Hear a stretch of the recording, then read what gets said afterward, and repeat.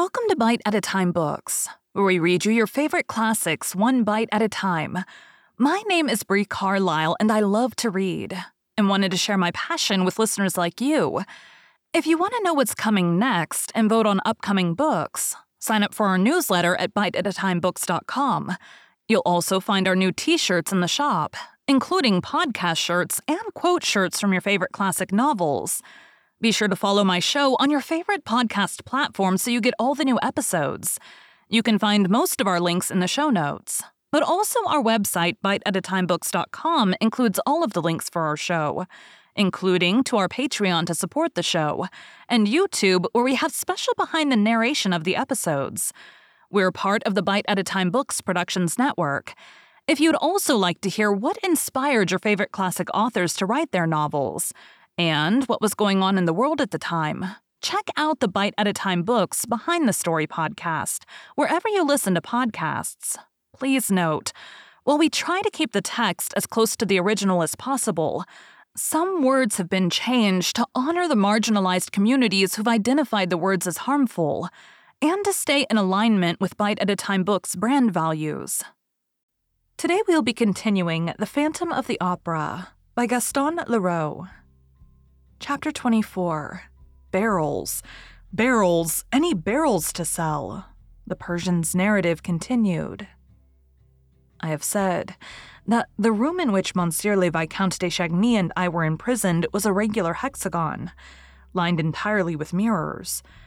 Plenty of these rooms have been seen since, mainly at exhibitions. They are called Palaces of Illusion, or some such name. But the invention belongs entirely to Eric, who built the first room of this kind under my eyes, at the time of the rosy hours of Mazarin. A decorative object, such as a column, for instance, was placed in one of the corners, and immediately produced a hall of 1,000 columns. For thanks to the mirrors, the real room was multiplied by 6 hexagonal rooms, each of which, in its turn, was multiplied indefinitely. But the little sultana soon tired of this infantile illusion, whereupon Eric altered his invention into a torture chamber. For the architectural motive placed in one corner, he substituted an iron tree. This tree, with its painted leaves, was absolutely true to life, and was made of iron so as to resist all the attacks of the patient, who was locked into the torture chamber. We shall see how the scene thus obtained was twice altered instantaneously into 2 successive other scenes, by means of the automatic rotation of the drums or rollers in the corners. These were divided into 3 sections, fitting into the angles of the mirrors and each supporting a decorative scheme that came into sight as the roller revolved upon its axis. The walls of this strange room gave the patient nothing to lay hold of, because, apart from the solid decorative object, they were simply furnished with mirrors, thick enough to withstand any onslaught of the victim, who was flung into the chamber empty-handed and barefoot. There was no furniture. The ceiling was capable of being lit up. An ingenious system of electric heating, which had since been imitated, allowed the temperature of the walls and room to be increased at will. I'm giving all these details of a perfectly natural invention, producing, with a few painted branches, the supernatural illusion of an equatorial forest, blazing under the tropical sun, so that no one may doubt the present balance of my brain, or feel entitled to say that I am mad or lying or that I take him for a fool. I now return to the facts where I left them. When the ceiling lit up and the forest became visible around us, the Viscount's stupefaction was immense. That impenetrable forest, with its innumerable trunks and branches, threw him into a terrible state of consternation. He passed his hands over his forehead, as though to drive away a dream. His eyes blinked, and for a moment he forgot to listen. I've already said that the sight of the forest did not surprise me at all, and therefore I listened for the 2 of us to what was happening next door. Lastly, my attention was especially attracted, not so much to the scene as to the mirrors that produced it. These mirrors were broken in parts. Yes, they were marked and scratched. They had been starred in spite of their solidity, and this proved to me that the torture chamber in which we were now had already served a purpose. Yes, some wretch, whose feet were not bare like those of the victims of the rosy hours of Mazarin, had certainly fallen into this mortal illusion, and mad with rage had kicked against those mirrors which nevertheless continued to reflect his agony. And the branch of the tree on which he had put an end to his own sufferings was arranged in such a way that before dying, he had seen for his last consolation 1,000 men writhing in his company. Yes, Joseph Buquet had undoubtedly been through all this. Were we to die as he had done? I did not think so, for I knew that we had a few hours before us, and that I could employ them to better purpose than Joseph Buquet was able to do. After all, I was thoroughly acquainted with most of Eric's tricks, and now or never was the time to turn my knowledge to account. To begin with, I gave up every idea of returning to the passage that had brought us to that accursed chamber. I did not trouble about the possibility of working the inside stone that closed the passage. And this, for the simple reason that to do so was out of the question. We had dropped from too great a height into the torture chamber. There was no furniture to help us reach that passage, not even the branch of the iron tree. Not even each other's shoulders were of any avail. There was only one possible outlet, that opening into the Louis Philippe room in which Eric and Christine Daae were. But though this outlet looked like an ordinary door on Christine's side, it was absolutely invisible to us. We must therefore try to open it without even knowing where it was. When I was quite sure that there was no hope for us from Christine Daae's side, when I had heard the monster dragging the poor girl from the Louis Philippe room, lest she should interfere with our tortures, I resolved to set to work without delay. But I had first to calm Monsieur de Chagny, who was already walking about like a madman, uttering incoherent cries. The snatches of conversation which he had caught between Christine and the monster had contributed not a little to drive him beside himself. Add to that the shock of the magic forest and the scorching heat, which was beginning to make the perspiration stream down his temples, and you will have no difficulty in understanding his state of mind. He shouted Christine's name, brandished his pistol, knocked his forehead against the glass in his endeavors to run down the glades of the elusive forest. In short, the torture was beginning to work its spell upon a brain unprepared for it. I did my best to induce the poor Viscount to listen to reason. I made him touch the mirrors and the iron tree and the branches and explained to him, by optical laws, all the luminous imagery by which we were surrounded, and of which we need not allow ourselves to be the victims, like ordinary ignorant people. We are in a room. A little room, that is what you must keep saying to yourself, and we shall leave the room as soon as we have found the door. And I promised him that, if he let me act without disturbing me by shouting and walking up and down, I would discover the trick of the door in less than an hour's time. Then he lay flat on the floor, as one does in a wood, and declared that he would wait until I found the door of the forest, as there was nothing better to do.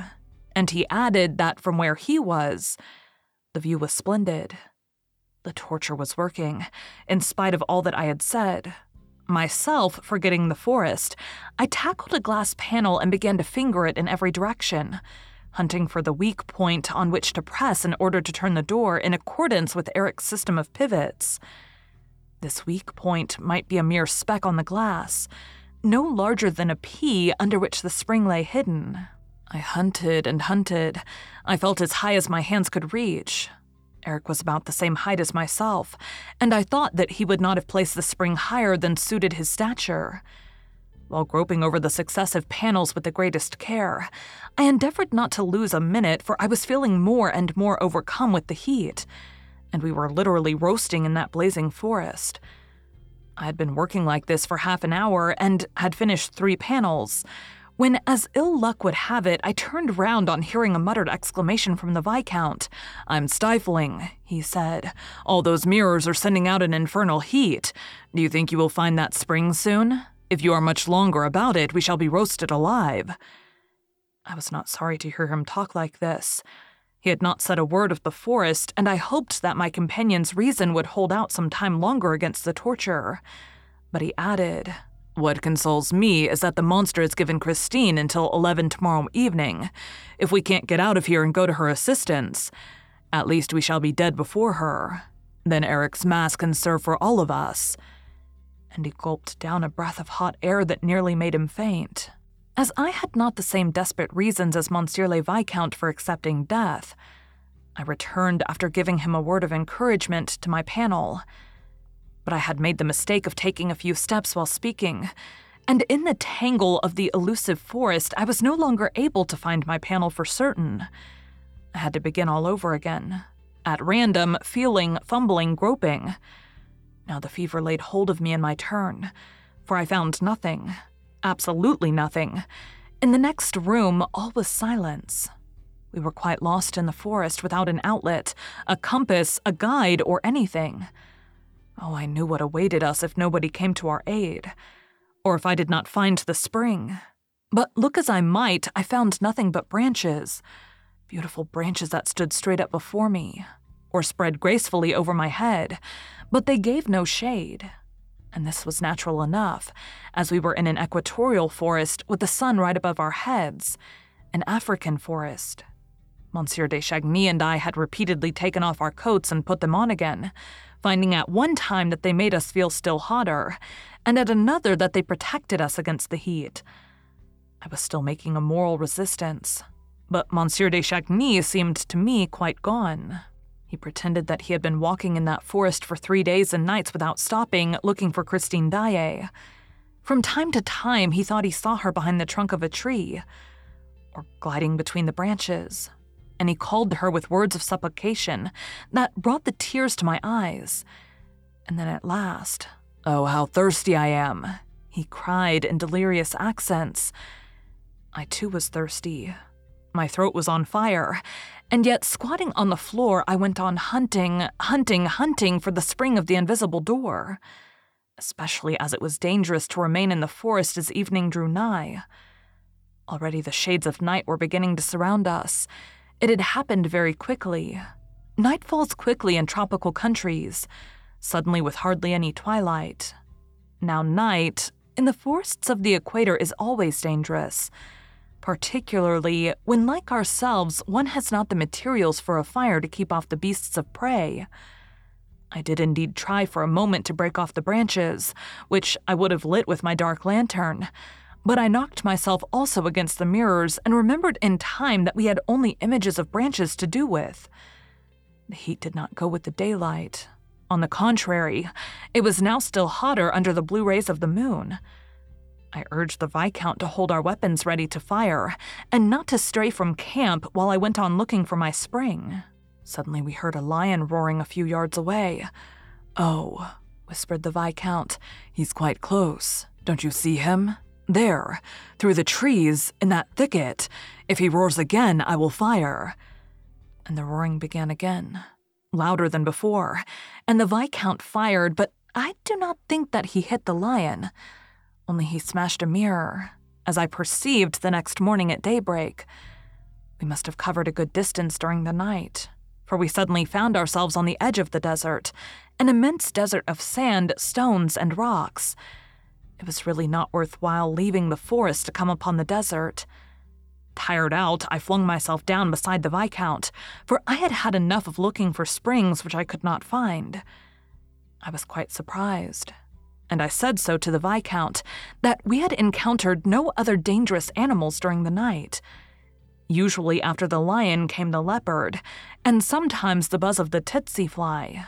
These were easily obtained effects, and I explained to Monsieur de Chagny that Eric imitated the roar of a lion on a long tabor or timbrel, with an ass's skin at one end. Over this skin he tied a string of catgut, which was fastened at the middle to another similar string passing through the whole length of the tabor. Eric had only to rub this string with a glove smeared with resin, and according to the manner in which he rubbed it, he imitated to perfection the voice of the lion or the leopard or even the buzzing of the tsetse fly. The idea that Eric was probably in the room beside us, working his trick, made me suddenly resolve to enter into a parley with him, for we must obviously give up all thought of taking him by surprise, and by this time he must be quite aware who were the occupants of his torture chamber. I called him. "Eric? Eric!"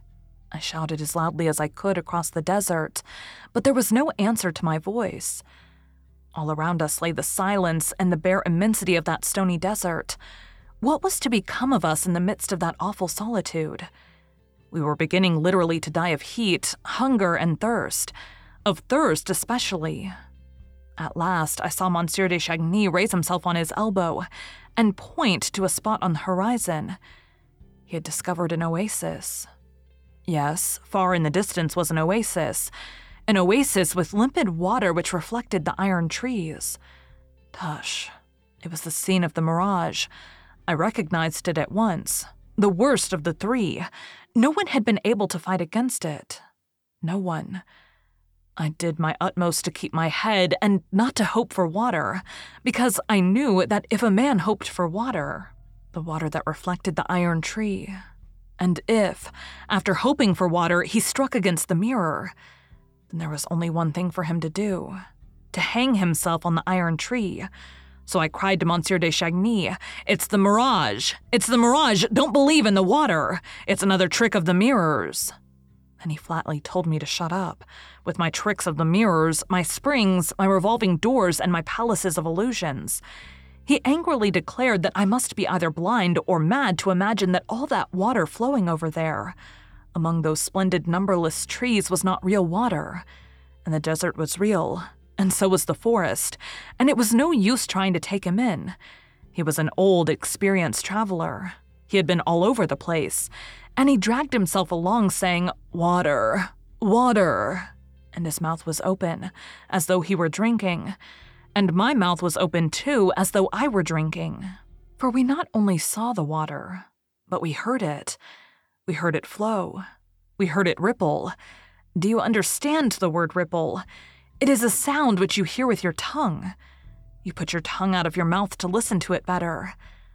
Lastly, and this was the most pitiless torture of all, we heard the rain. And it was not raining. This was an infernal invention. Oh, I knew well enough how Eric obtained it. He filled with little stones a very long and narrow box, broken up inside with wooden and metal projections. The stones, in falling, struck against these projections and rebounded from one to another, and the result was a series of pattering sounds that exactly imitated a rainstorm. Ah, you should have seen us putting out our tongues and dragging ourselves toward the rippling riverbank. Our eyes and ears were full of water, but our tongues were hard and dry as horn. When we reached the mirror, Monsieur de Chagny licked it, and I also licked the glass. It was burning hot. Then we rolled on the floor with a hoarse cry of despair. Monsieur de Chagny put the one pistol that was still loaded to his temple, and I stared at the Punjab lasso at the foot of the iron tree. I knew why the iron tree had returned in this third change of scene. The iron tree was waiting for me. But as I stared at the Punjab lasso, I saw a thing that made me start so violently that Monsieur de Chagny delayed his attempt at suicide. I took his arm, and then I caught the pistol from him, and then I dragged myself on my knees toward what I had seen. I had discovered, near the Punjab lasso, in a groove in the floor, a black-headed nail of which I knew the use. At last I had discovered the spring. I felt the nail. I lifted a radiant face to Monsieur de Chagny.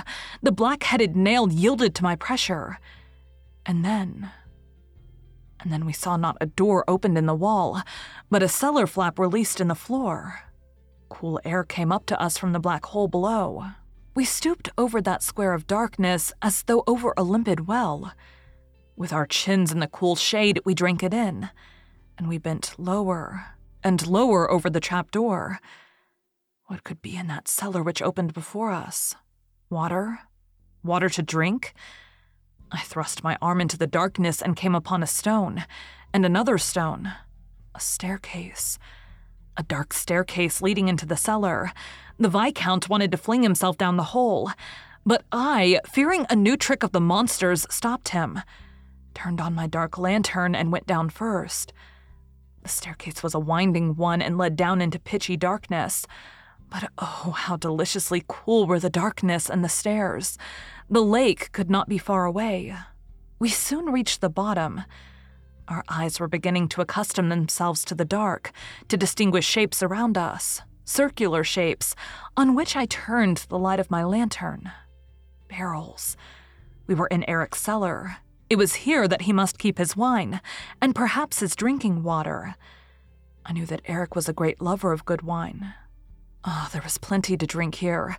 Monsieur de Chagny patted the round shapes and kept on saying, "Barrels, barrels, what a lot of barrels!"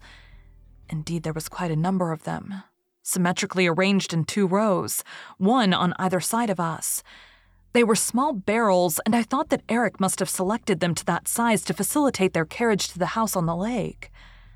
We examined them successively to see if one of them had not a funnel, showing that it had been tapped at some time or another.